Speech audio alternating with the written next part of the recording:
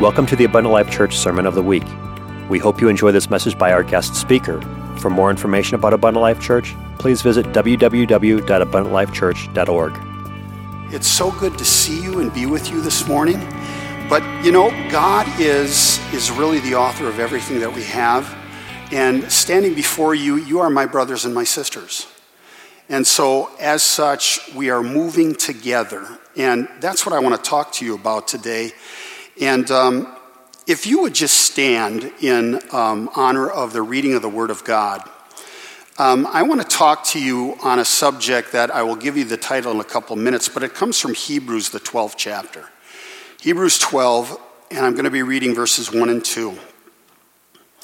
And when you're there, say amen. Amen. You're looking at the screen is what you're looking at.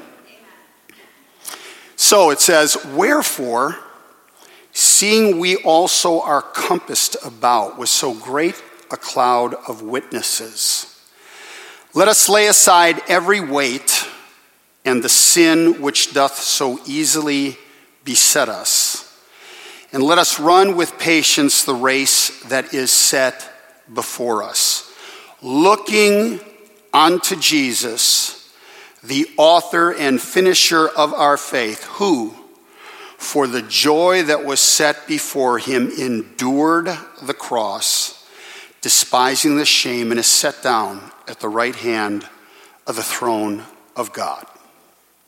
What I want to talk to you about this morning, I entitled, So You Want to Race. So you want to race. Turn to somebody next to you and say, so do you want to race?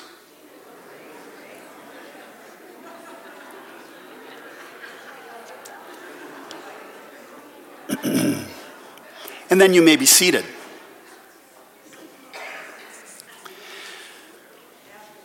In the early 90s, when I still had some hair, I ran a 5K marathon. 5K is only 3.1 miles, okay? And it was at the lakefront. And I ran it with a good friend of mine. He asked me if I would. And I had done some running, but those little stinkers that plotted out that course, we started out down by the marina. And then, if you're all familiar with that area, you know, McKinley, Bradford Beach, you know the road that goes up to the water tower? Well, they had us run in that direction.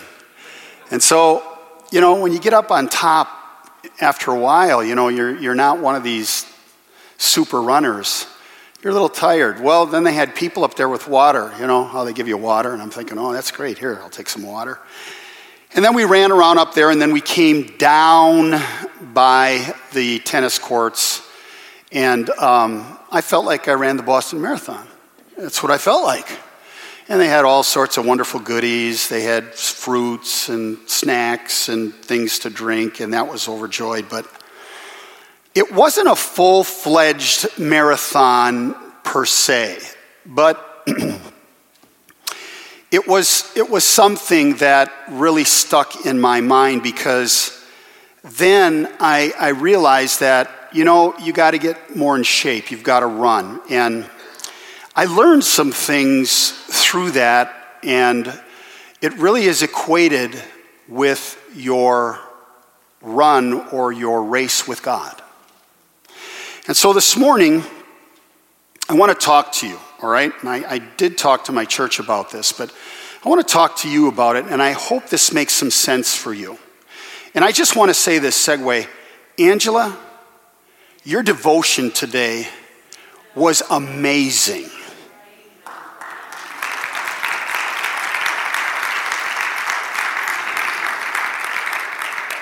For the fact that you two snuggle. But more so, really, I mean this from the bottom of my heart, because it ministered to me. If I could have a copy of that, I really would like a copy. And I want that couch. But anyway, I'm at home. Paul in his writings often liken the Christian life to running a race. To the Corinthians, he wrote, "They that run in a race run all, but only one receives a prize, so run that you might obtain." To the Galatians, he wrote, "You did run well. Who did hinder you?" And then the Philippians, he said, you have not run in vain. And then he declared that he pressed on towards the mark of the high calling of God, which is in Christ Jesus. And then to his protege, a young pastor coming up, he wrote to Timothy, "I have fought a good fight. I have finished my course. I have kept the faith." So listen, this is no surprise. To win a race, it is necessary to have, number one, discipline.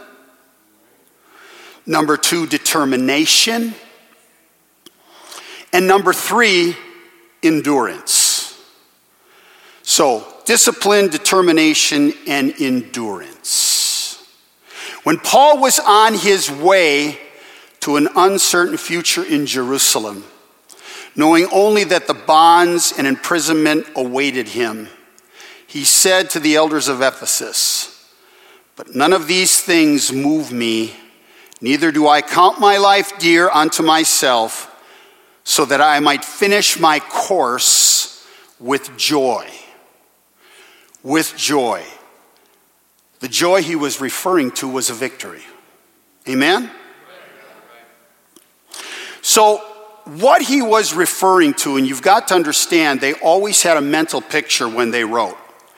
He had the backdrop of the Isthmian Games, which were the original Olympic Games, and they had races.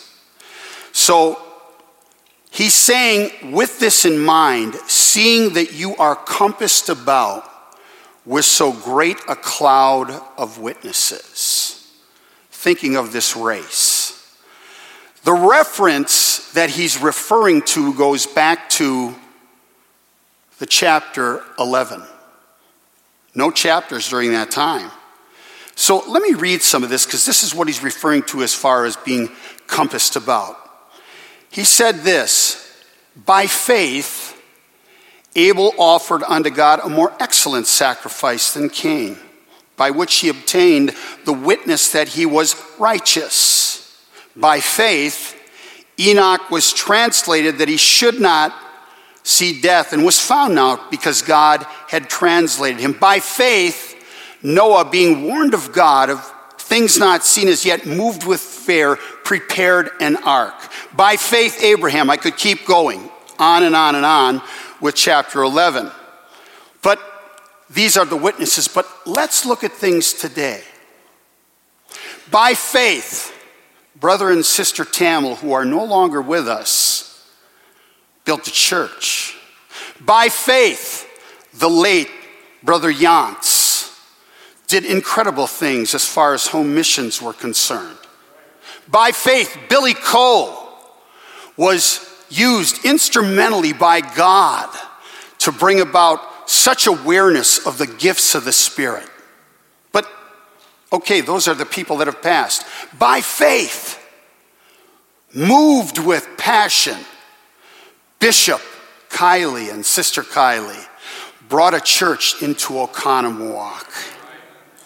By faith, Cliff Mattson, even though second generation, stood with God and kept moving. By faith, the Browns did incredible things with their lives. These are the witnesses that are around you. You've got to understand. So the thought here is that they're watching us run the race. But what are they? They're examples to us that we need to keep moving and stay in the race. We see the glories of their lives, and we see the factors that brought them the victories. But we also see the obstacles. If we'll just talk to them, those that are around us, that they overcame to win. You've got to understand that. And then, as you consider, they laid aside every weight, and sometimes those things that so easily beset them. So, what would you think if you were on the goal line, the start line of a race, and you were already all geared up for that race, and somebody walked in? Now listen to this, because in the very end, I'm going to give you a story. But if you saw somebody come with ankle weights and vest weights, and they had on a helmet, and they're getting ready for a marathon, what would you think? Two things. You're either superhuman and you are going to do incredible things, or you are nothing but a nut. Right? You're not going to make it. So in the very essence of the Olympic or the Isthmian Games, what they did was they stripped down to the bare essentials in the very beginning. Those of you that watch right now the Olympics when they have races, they wear the lightest equipment, don't they? Everything is wind resistance. The shoes are the lightest that you can. Why? Because they want to lay aside every weight and encumbrance. They don't want anything hindering them in this race. The Bible is very handy in helping each and every one of us to understand how we can get rid of things that hinder us from race and the things that would disqualify us from the race. Let me read some of them to you. First of all, Paul wrote to the Romans. In the 13th chapter, verses 11 through 14, he said this, "And that knowing the time, that now it is high time to awake out of sleep. For now is our salvation nearer than when we believed. The night is far spent, the day is at hand. Let us therefore cast off the works of darkness, and let us put on the armor of light. Let us walk honestly as in the day, not in rioting and drunkenness, not in chambering and wantonness, not in strife and envy, but put you on the Lord Jesus Christ, and make not provisions for the flesh to fulfill the lust thereof." These are things, when you really consider what Paul is saying, these are things that will hinder you from really winning. He said this to the Corinthians, "Know ye not that the unrighteous shall not inherit the kingdom of God? Be not deceived, neither fornicators, nor idolaters, nor adulterers, nor effeminate, nor abusers of themselves with mankind, nor thieves, nor covetous, nor drunkards, nor revilers, nor extortioners shall inherit the kingdom of God." Bill Crowder, who is a writer and he's a minister, relayed this story, and he gave this advice. He said, "I was having lunch with a pastor friend when the discussion sadly turned to a mutual friend in ministry who had failed morally. As we grieved together over this fallen comrade, now out of ministry, I wondered aloud, I know anyone can be tempted and anyone can stumble, but he's a smart guy. How could he think he could get away with it?" Without blinking, my friend responded, "Sin makes us stupid." Let it sink in. Sin makes us stupid. It was an abrupt statement intended to get my attention, and it worked. I have often thought of that statement in the ensuing years, and I continued to affirm the wisdom of those words. How else can you explain the actions of King David, a man after God's own heart, turned adulterer and murderer? Or the reckless choices of Samson, or the public denials of Christ by Peter, the most public of Jesus' disciples. He goes on to say, we are flawed people who are vulnerable to temptation and to the foolishness of mind that can rationalize, somebody said this to me today, rationalize and justify almost any course of action if we try hard enough.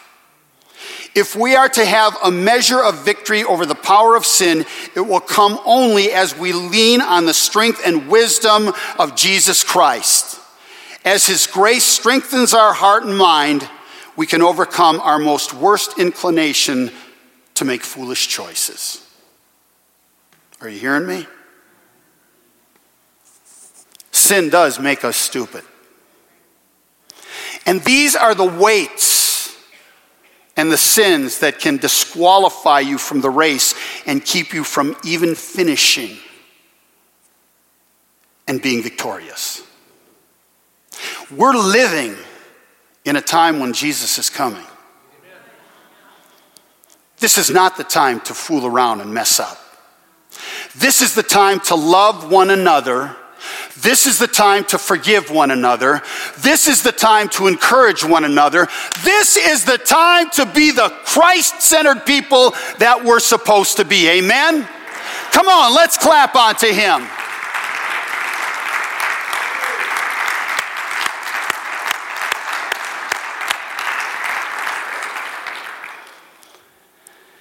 Paul wrote this to the Colossians also.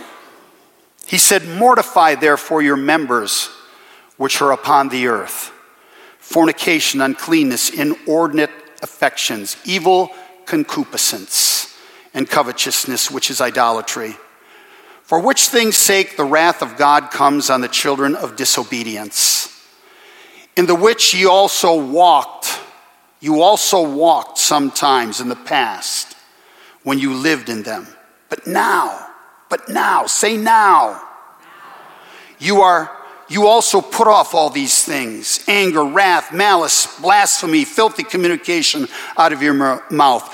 These are the sins that so easily beset us, that we must cast aside if we have any hope of winning the race. If anybody in here this morning is quick to anger, put it away. If you're fearful, put it away. Because perfect love has settled into your life. He's here for each and every one of us. We are exhorted to run with patience that race that is set before us. How many of you are impatient people? I am. You know what's made us that way? We live in a world filled with microwaves, DoorDashes, You can get what you want by just driving up. You got cell phones in your hands, quick communication. Gee, I remember when we used to have party lines. I remember when we used to have dial phones. Oh, God, help us bring them back. But there's no turning back. The Christian race, listen to me. The Christian race is not like a 100-yard dash. It's more like a marathon. Stephen Cole wrote this. Many years ago, a young woman who had a drug addiction found my name in the phone book and began calling me frequently. She was married with 2 small children, but she was hooked on drugs. She had no concept that normal people sleep at night.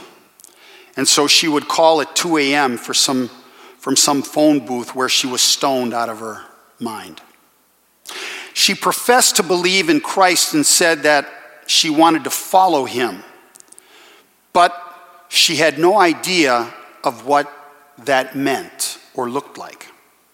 On one occasion, when she was relatively sober, I described in detail what a daily walk with Christ looked like. I explained what daily time in the Word and prayer was like, what obedience to the Bible means, how to think like a Christian, so on. When I was done, I asked, have you ever done anything close to what I've just described? She said, yeah, I did that once for 2 weeks, but it didn't work. She thought that she had given it a fair try in 2 weeks. I explained to her that the Christian faith isn't a 2-week sprint. It is a lifelong marathon. He goes on to say the Christian life is a lifelong grueling race that entails some long hills to climb and some swampy marshes to plod through. To make it to the end, you need self-discipline. To get into good shape, you will need to maintain your motivation. You will need sustained effort. No one enters a marathon with the thought of dropping out after a mile. Finishing well is everything. In this race, you are not competing with other believers. We're all on the same team. We're competing against the enemy of our souls, who opposes God's kingdom and wants us to drop out. Come on, Team Jesus. We're in this together. We're doing it. Why? Because there is a reward at the end.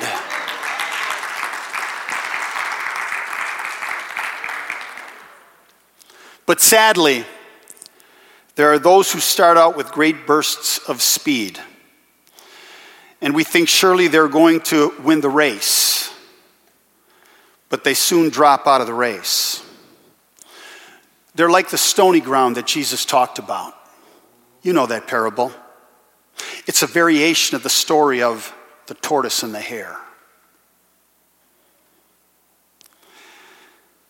We must run. My dear friends, we must run with patience. Not only with ourselves, but with others. Paul wrote to the Romans about the day when we will stand before the judge's seat to be crowned, and said this in Romans 2:7. To them who by patient countenance in well-doing seek for glory and honor and immortality, eternal life. In chapter 6 of Hebrews, he said this in the 12th verse, that you be not slothful, or in other words, lazy, but followers of them who through faith and patience inherit the promise. In chapter 10 of Hebrews, the 36th verse, he said, for ye have need of patience, that after ye have done the will of God, you might receive the promise. We've got to understand these things. We've got to really put them in place in our lives so that we can be the right type of Christian. Listen, I started this race in 1980. It's been 41 years. 41 years. And I can tell you, it gets sweeter and sweeter and sweeter as the days go by. And yeah, there are times where these spiritual lungs are gasping for air, but it's in those times that Jesus said, I'm here. I'll give you the oxygen that's needed. Amen? Are there any of you that can really identify with what I've said? If you can you stand to your feet and can you give the Lord a hand clap?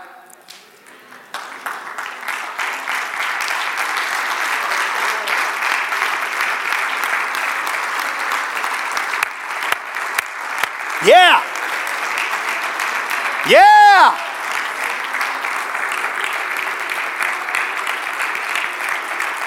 Praise God. Praise God. You may be seated. Jesus commended the church of Ephesus in Revelation. And it was because they had borne and had patience, and for his sake had labored and had not fainted. He said to the church of Philadelphia in Revelation, he said, because you have kept the word of my patience, I will also keep you from the hour of temptation that is coming to try those who dwell upon the earth. We must endure until we reach the goal. In those years, sorry to say, I've seen many drop out. I think the bishop, Brother Kiley, can mirror we've seen some good ministers, some good friends drop out. Again, going back to the fact that sin does make you stupid. But we have got to keep moving. Hebrews 10:38 says, now the just shall live by faith. But if any man draw back, my soul shall have no pleasure in him. He said in Matthew 10:22, and ye shall be hated of all men for my name's sake, but he that endureth to the end shall be saved. Luke 9:62, and Jesus said unto him, no man having put his hands to the plowshare and looking back is fit for the kingdom of God. And in John 8:31, then said Jesus unto those Jews which believed on him, if you continue in my word, then are you my disciples indeed. We have to keep on keeping on. We have to keep on. And if you see a brother or a sister that is staggering, come alongside them. Give them a cold cup of spiritual water. Encourage them through prayer. Tell them you're there for them. Tell them you love them. Tell them that they can make it.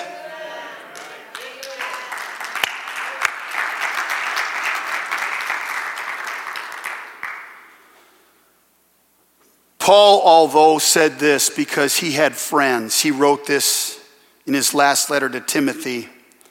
2 Timothy 4:10, he said, for Demas hath forsaken me, having loved this present world, and is departed unto Thessalonica. We have got to understand that this is very critical times that we live in. This is not a part of my notes, but listen, don't feed yourself with the news today. Stay off of your devices as far as that's concerned. Don't listen to the negative voices that are out there. Don't get into conversations that allow you to come one against another. Vax, unvax, mask, no mask. Who cares? One thing is for sure. He will never leave us nor forsake us, but he'll be with us always, even unto the end of this age. He said, if you call upon me, I will answer.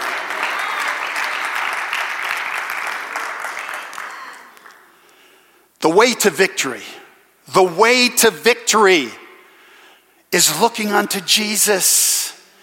Keeping your focus on the author and finisher of our faith. You've got to keep your focus on the goal. Jesus is the prime example of how God would have us to be and do. Who for the joy that was set before him. In the Garden of Gethsemane, he prayed and he sweat great drops of blood. It's possible. It's called hematidrosis. When you're under extreme pressure, the small capillaries will burst because of the pressure that's inside. Was he afraid of death? I don't think he was afraid of death, but he was afraid of all the sins that he was going to encounter. He took upon himself the sin of the world. That means you and me. The things that we did. He despised the cross, and listen, I don't care what they show you. There was no loincloth to Jesus. They always crucified people completely naked to add to their shame. But he did not look at what he was going to go through. He looked at what was going to happen beyond it. He saw me. He saw all of you. He saw every person that would look at what he did and say, this is how much you loved me? well, then I'll give my life and I'll start this race and I'll continue on with it. You have got to pat yourself on the back this morning. You're here. You could have been somewhere else, but you're here worshiping God, praising Him, listening to the words, continuing on with the race. And I know that the race is not easy sometimes. It's like a cross-country race filled with so many obstacles. We sometimes get weary and tired. We might even think about dropping out. They say that preachers, every Monday it comes around and you want to quit. I've experienced that. That's when my wife says, knock it off. She's such a help. She's an ex-nurse. She retired. She has no pity on me when I'm sick. She says, I've seen much worse. There's nothing wrong with you. Get up. Help. But honey, don't you love me? Yeah, I love you. Just follow me. So, you wives are very invaluable to us, your husbands. We need you. So, you might get weary and you might feel like dropping him out. But think about that day you'll stand before God. Think about that day He looks at you and He's going to say those words, well done. Well done. I don't know about you, but I'm looking forward to it. Those brown Hasidic eyes. And He's going to look into my green eyes. And then He's going to tell me, well done. But hey, listen. I'm coming to a close and to an end here. There's a phenomenon when you run. Some of you runners might know this. It's called the runner's high. After I did that 5K, we have a treadmill in my room, and I started running. And then in 2006, I had a heart attack, and because I had been running, when you go for your cardiac care after that, they want you to get on a treadmill and a bike. Steve, you know what I'm talking about. Well, I got on the bike, and Angela, I'm like you. I keep moving. I don't like to just do one thing. So they put me on the treadmill, and after a couple weeks, I started taking the treadmill up to a run. And they said, what are you doing? Because I got all these patches on me. What are you doing? Bring it down. And I said, I feel good. Well, you just had a heart attack. I know. So I kept doing that. Finally, she said, it's your life. And so I started running. And I kept running. And there is a point when you run that you have a release of endorphins. I used to run 5 miles on my treadmill and then outside. And somewhere in the halfway mark, these endorphins hit you. Your legs feel weary and tired. But the endorphins hit you, and all of a sudden, you have this burst that hits you. And your lungs seem to be more acclimated. And you feel like you can go forever. And you just start cranking. When you're in your race, you will get the runner's high. I promise you. When you come to church, man, there's a song at times that'll hit you and man, nothing bothers you. Or you'll pray a prayer when you're down and all of a sudden, boom, God hits you and wow, all of a sudden that runner's high hits you. And you feel like, man, I can run through a troop and leap over a wall. I think that's what they were talking about in Psalms. See, God is for you. Who? Who can be against you? Huh? When the enemy of your soul comes knocking, all you got to say, hey, I'm running with Jesus. And it'll hit you right there, and all of a sudden, your spiritual legs will keep pumping and moving, and you will be able to do what you think is quite like everything. But Paul said it this way in Philippians 4:13, I can do all things through Christ which strengtheneth me. Are you with me this morning?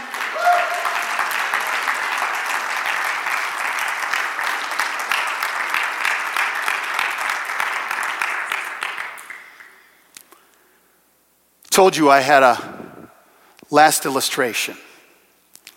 The guy that comes to the starting line with ankle weights and maybe a jacket on that's heavy.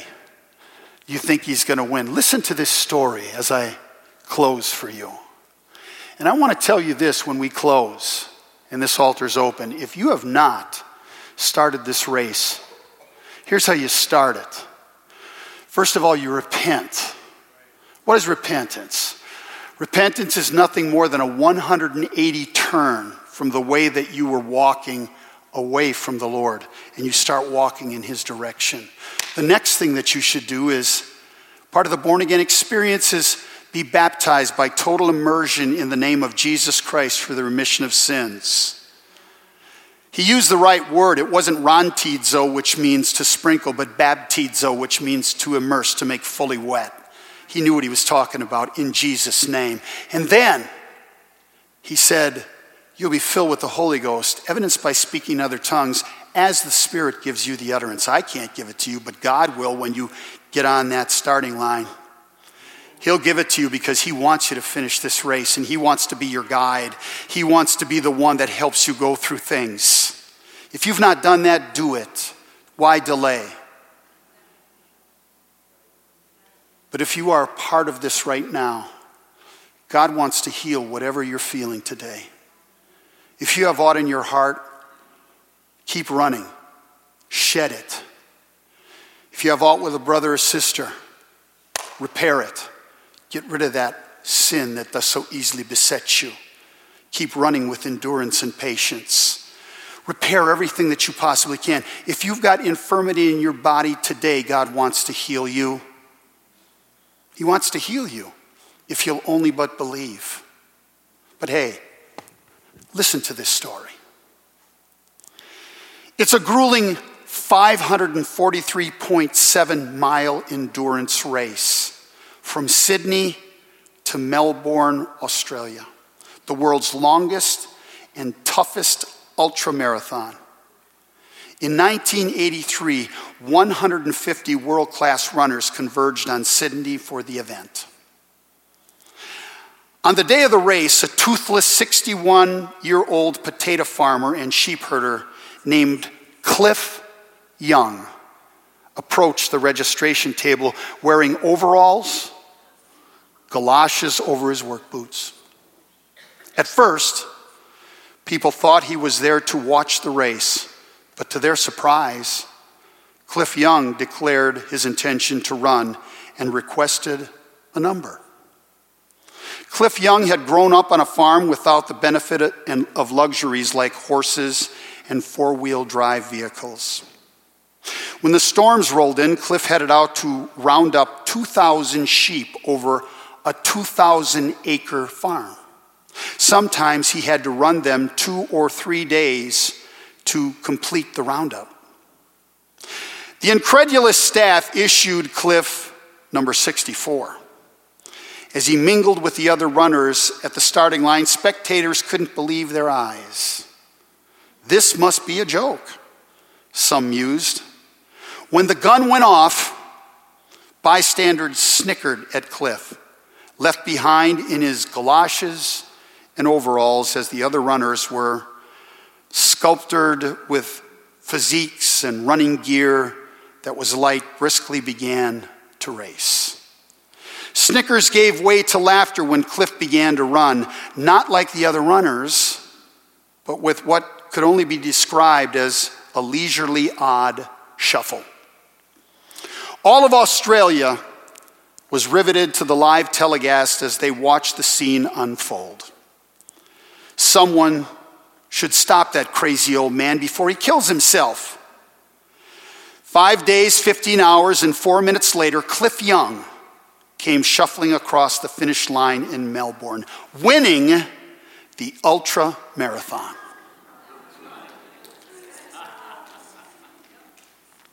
He didn't win by a few seconds or even a few minutes. The nearest runner was 9 hours and 56 minutes behind. Here's the rest of the story. Australians were stunned at his remarkable yet seemingly impossible victory.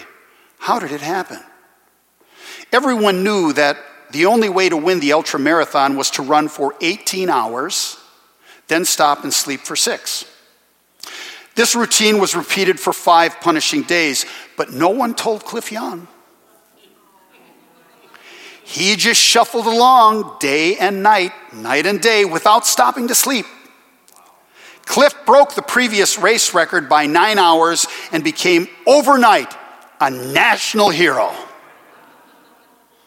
Interestingly, professional runners began to study and experiment with the odd shuffle that Cliff used in his running. Many long-distance runners have since adopted what has come to be called the Young Shuffle, due to its aerodynamic and energy efficiency. Pretty amazing, isn't it? Victory in your and my life, it's not a sprint, my dear friends. Maybe not even be called a run. Maybe it's the Young Shuffle. But if you want to win, stay in it. And you'll get food that you knew not where it came from, but it's heavenly. And God will take your special gifts and your talents, and he will energize them and endow you so that not only you win the race, but you will reach out to others and you will help them to go across the finish line. Amen? Shall we stand?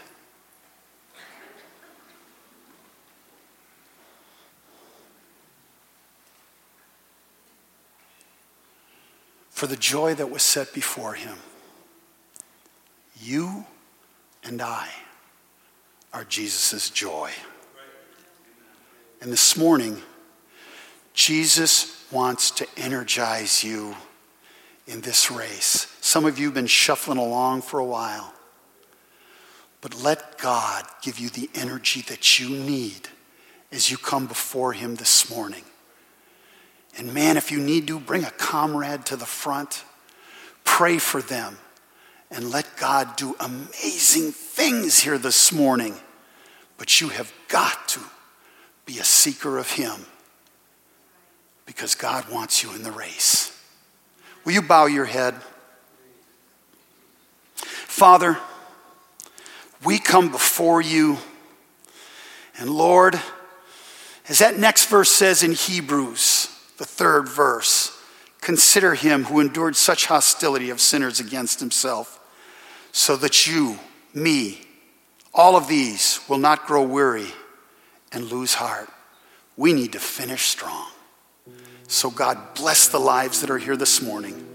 And God, I pray your energy would descend upon them. And God, they would know that they are worthy because you called them. You chose them and ordained them. I pray this along with these wonderful people in Jesus' name. Amen. Can you come out of your seats and come down to the front? And let's pray. Pray that you finish well. Pray that the Lord really gives you what it is that you need in these moments, in this hour. Because God is on your side. That's it. That's it. Come on, reach out this morning. Those of you that are filled with the Spirit, come on, let the tongues come forth. Start to pray unto him. Your spirit begins to make intercession with groanings and utterings that cannot be understood. But there's a divine impartation that will take place as you begin to reach out.